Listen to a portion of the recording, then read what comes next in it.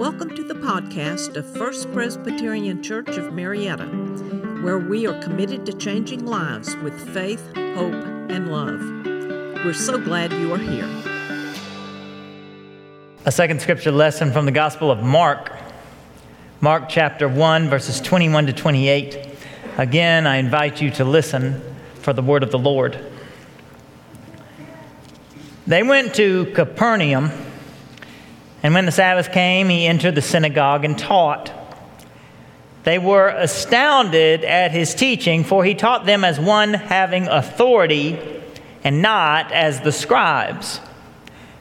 Just then there was in their synagogue a man with an unclean spirit, and he cried out, "What have you to do with us, Jesus of Nazareth? Have you come to destroy us? I know who you are, the Holy One of God." But Jesus rebuked him, saying, "Be quiet and come out of him." And the unclean spirit, convulsing him and crying with a loud voice, came out of him. They were all amazed, and they kept on asking one another, "What is this? A new teaching with authority. He commands even the unclean spirits, and they obey him." At once, his fame began to spread throughout the surrounding region of Galilee. The word of the Lord. Thanks be to God. A couple weeks ago, I was having lunch with 3 other pastors at Sugar Cakes on the Square.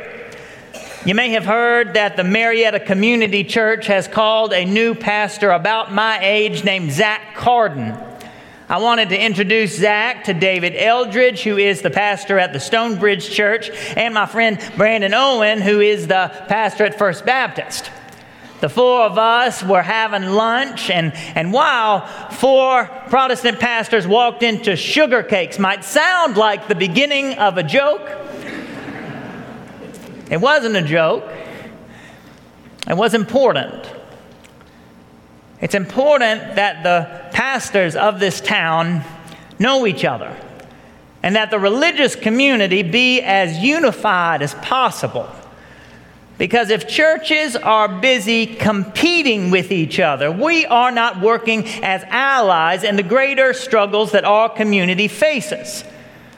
One of those great struggles that we're likely to ignore if we are busy competing with each other for members is that half of the population of Cobb County has no religious affiliation whatsoever.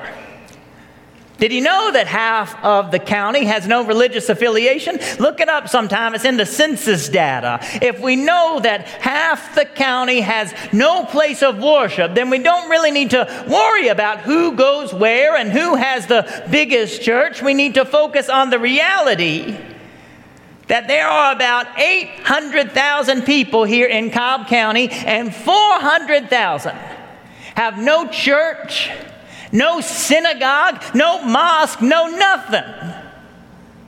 So I love getting pastors together. It helps me remember that we are all on the same team.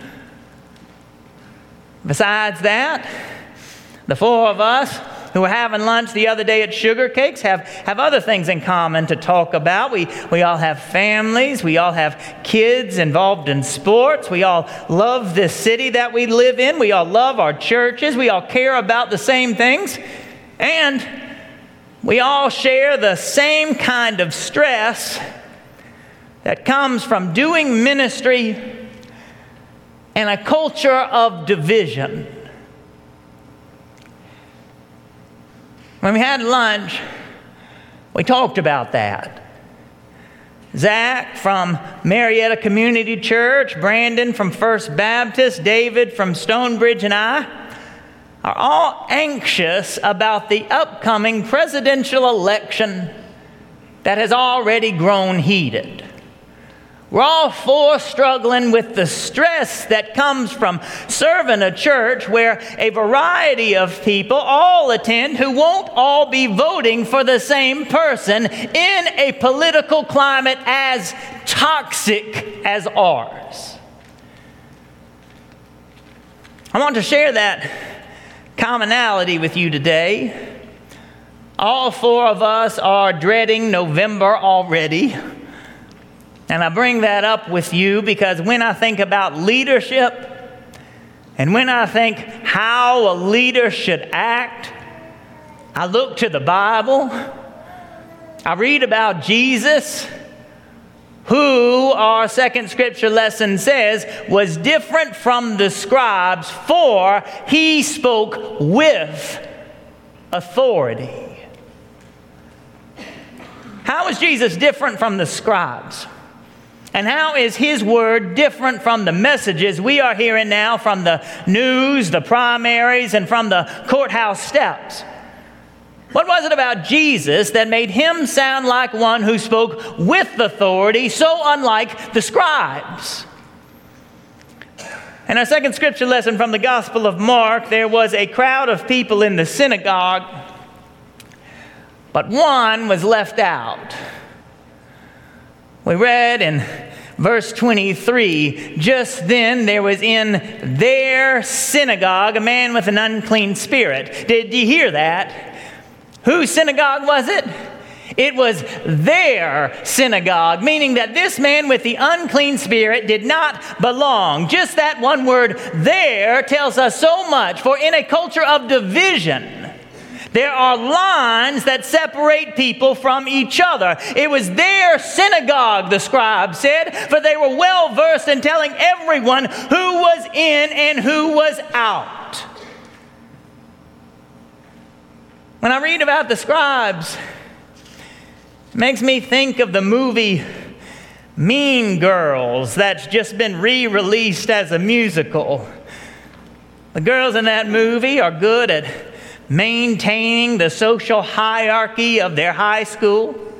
They knew how to maintain a system of insiders and outsiders. Likewise, in the synagogue that Sabbath day long ago, there were those on the inside and there was but one on the outside. Yet with compassion, Jesus went to the lost sheep and brought him back to the fold.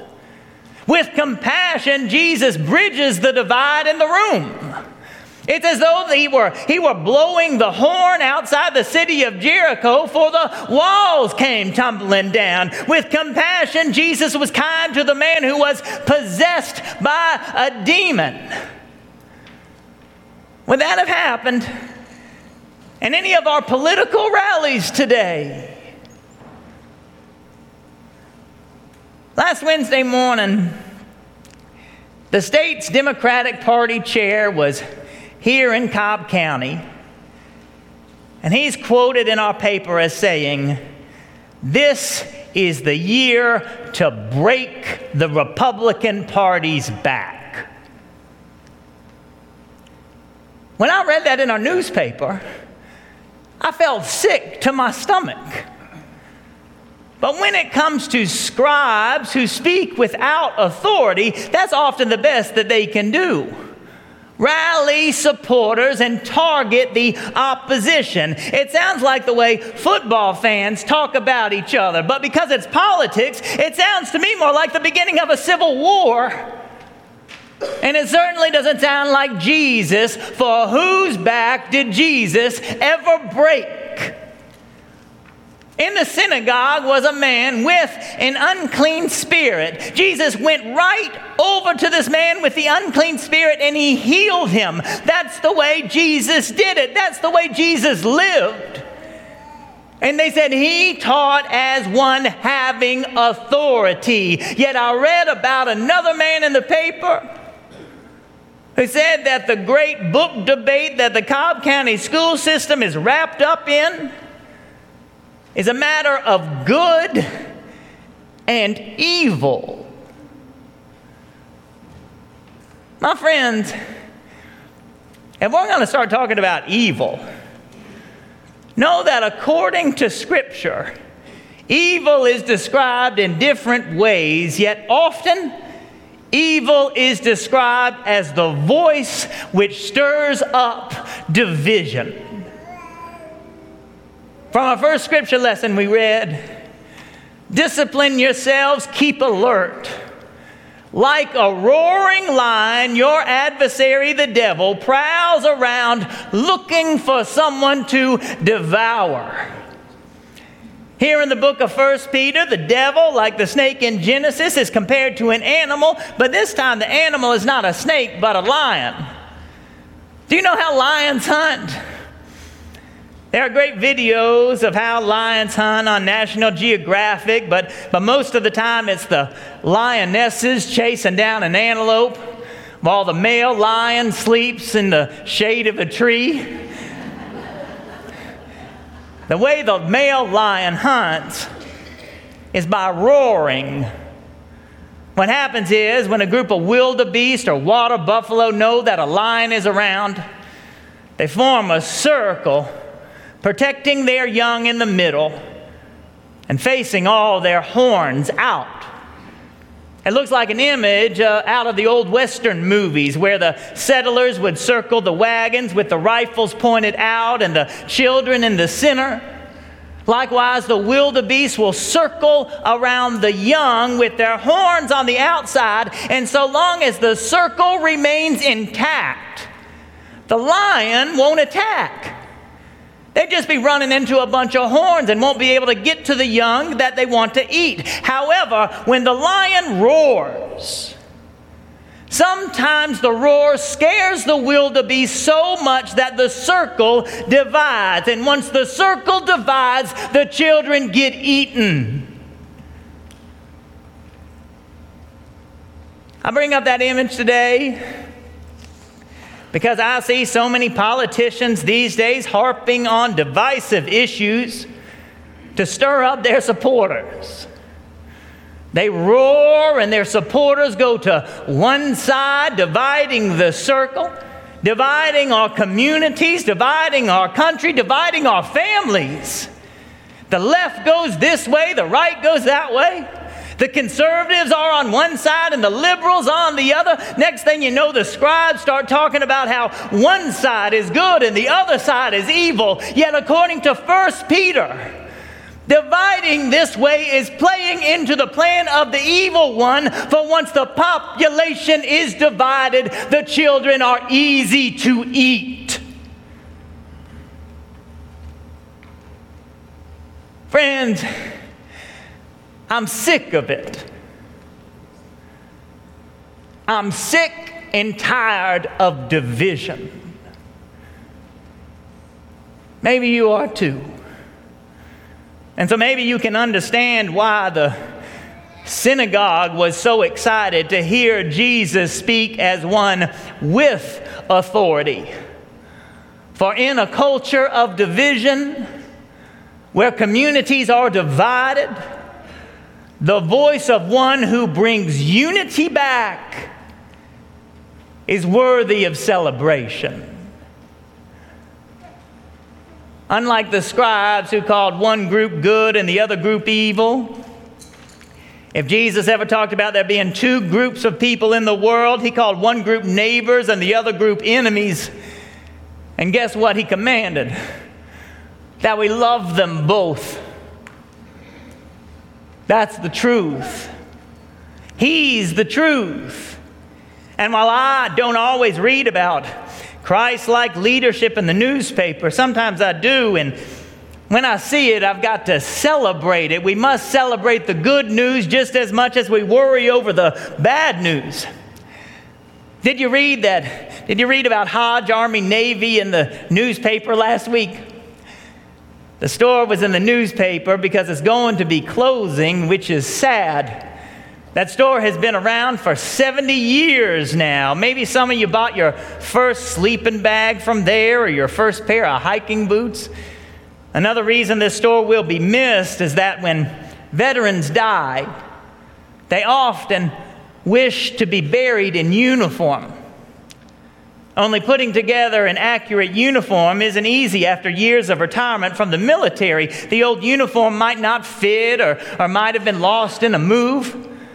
Hodge Army Navy would put accurate uniforms together so that veterans might be buried in their uniform. And I bring this story from the paper up simply to say that the song goes They'll know we are Christians by our love, not by how well we break each other's backs, not by how judgmental we are of the people on the other side, not by how much ink we spill calling God's children who think differently than we do evil, for once we become the ones who make the division worse, we become evil ourselves. Be inspired today by those who follow in the way of Jesus, by seeking out the lost and the friendless. For when we get to heaven, St. Peter's not going to be asking for our voting record. St. Peter is going to ask not where we stand on the divisive issues of our day. Instead, I can hear him reading from Matthew 25, where Jesus said, I was hungry, and you gave me something to eat. I was thirsty, and you gave me something to drink. I was naked, and you gave me clothing. I was in prison, and you visited me. The ones picketing in the street might say, Lord, I would have laid down my political agenda, but I didn't know that it was you. And the one with authority will respond, as you did not do it to one of the least of these, so you did not do it for me. The one with authority said, love your neighbor, even love your enemy. Go to the one who has been possessed by a demon and love that one too. In our world today, there are so many who are speaking without any authority whatsoever, so let's stop paying them so much attention. If they stir us up and they pull us apart, let us pay less attention to them and more attention to the one who said, do not fear, for I am with you. Love your neighbor as yourself. Love your enemy. And rejoice, for the kingdom of God is at hand. Amen. This podcast is a ministry of First Presbyterian Church of Marietta. Come join us Sundays at 189 Church Street, Marietta, Georgia, or visit us online at fpcmarietta.org.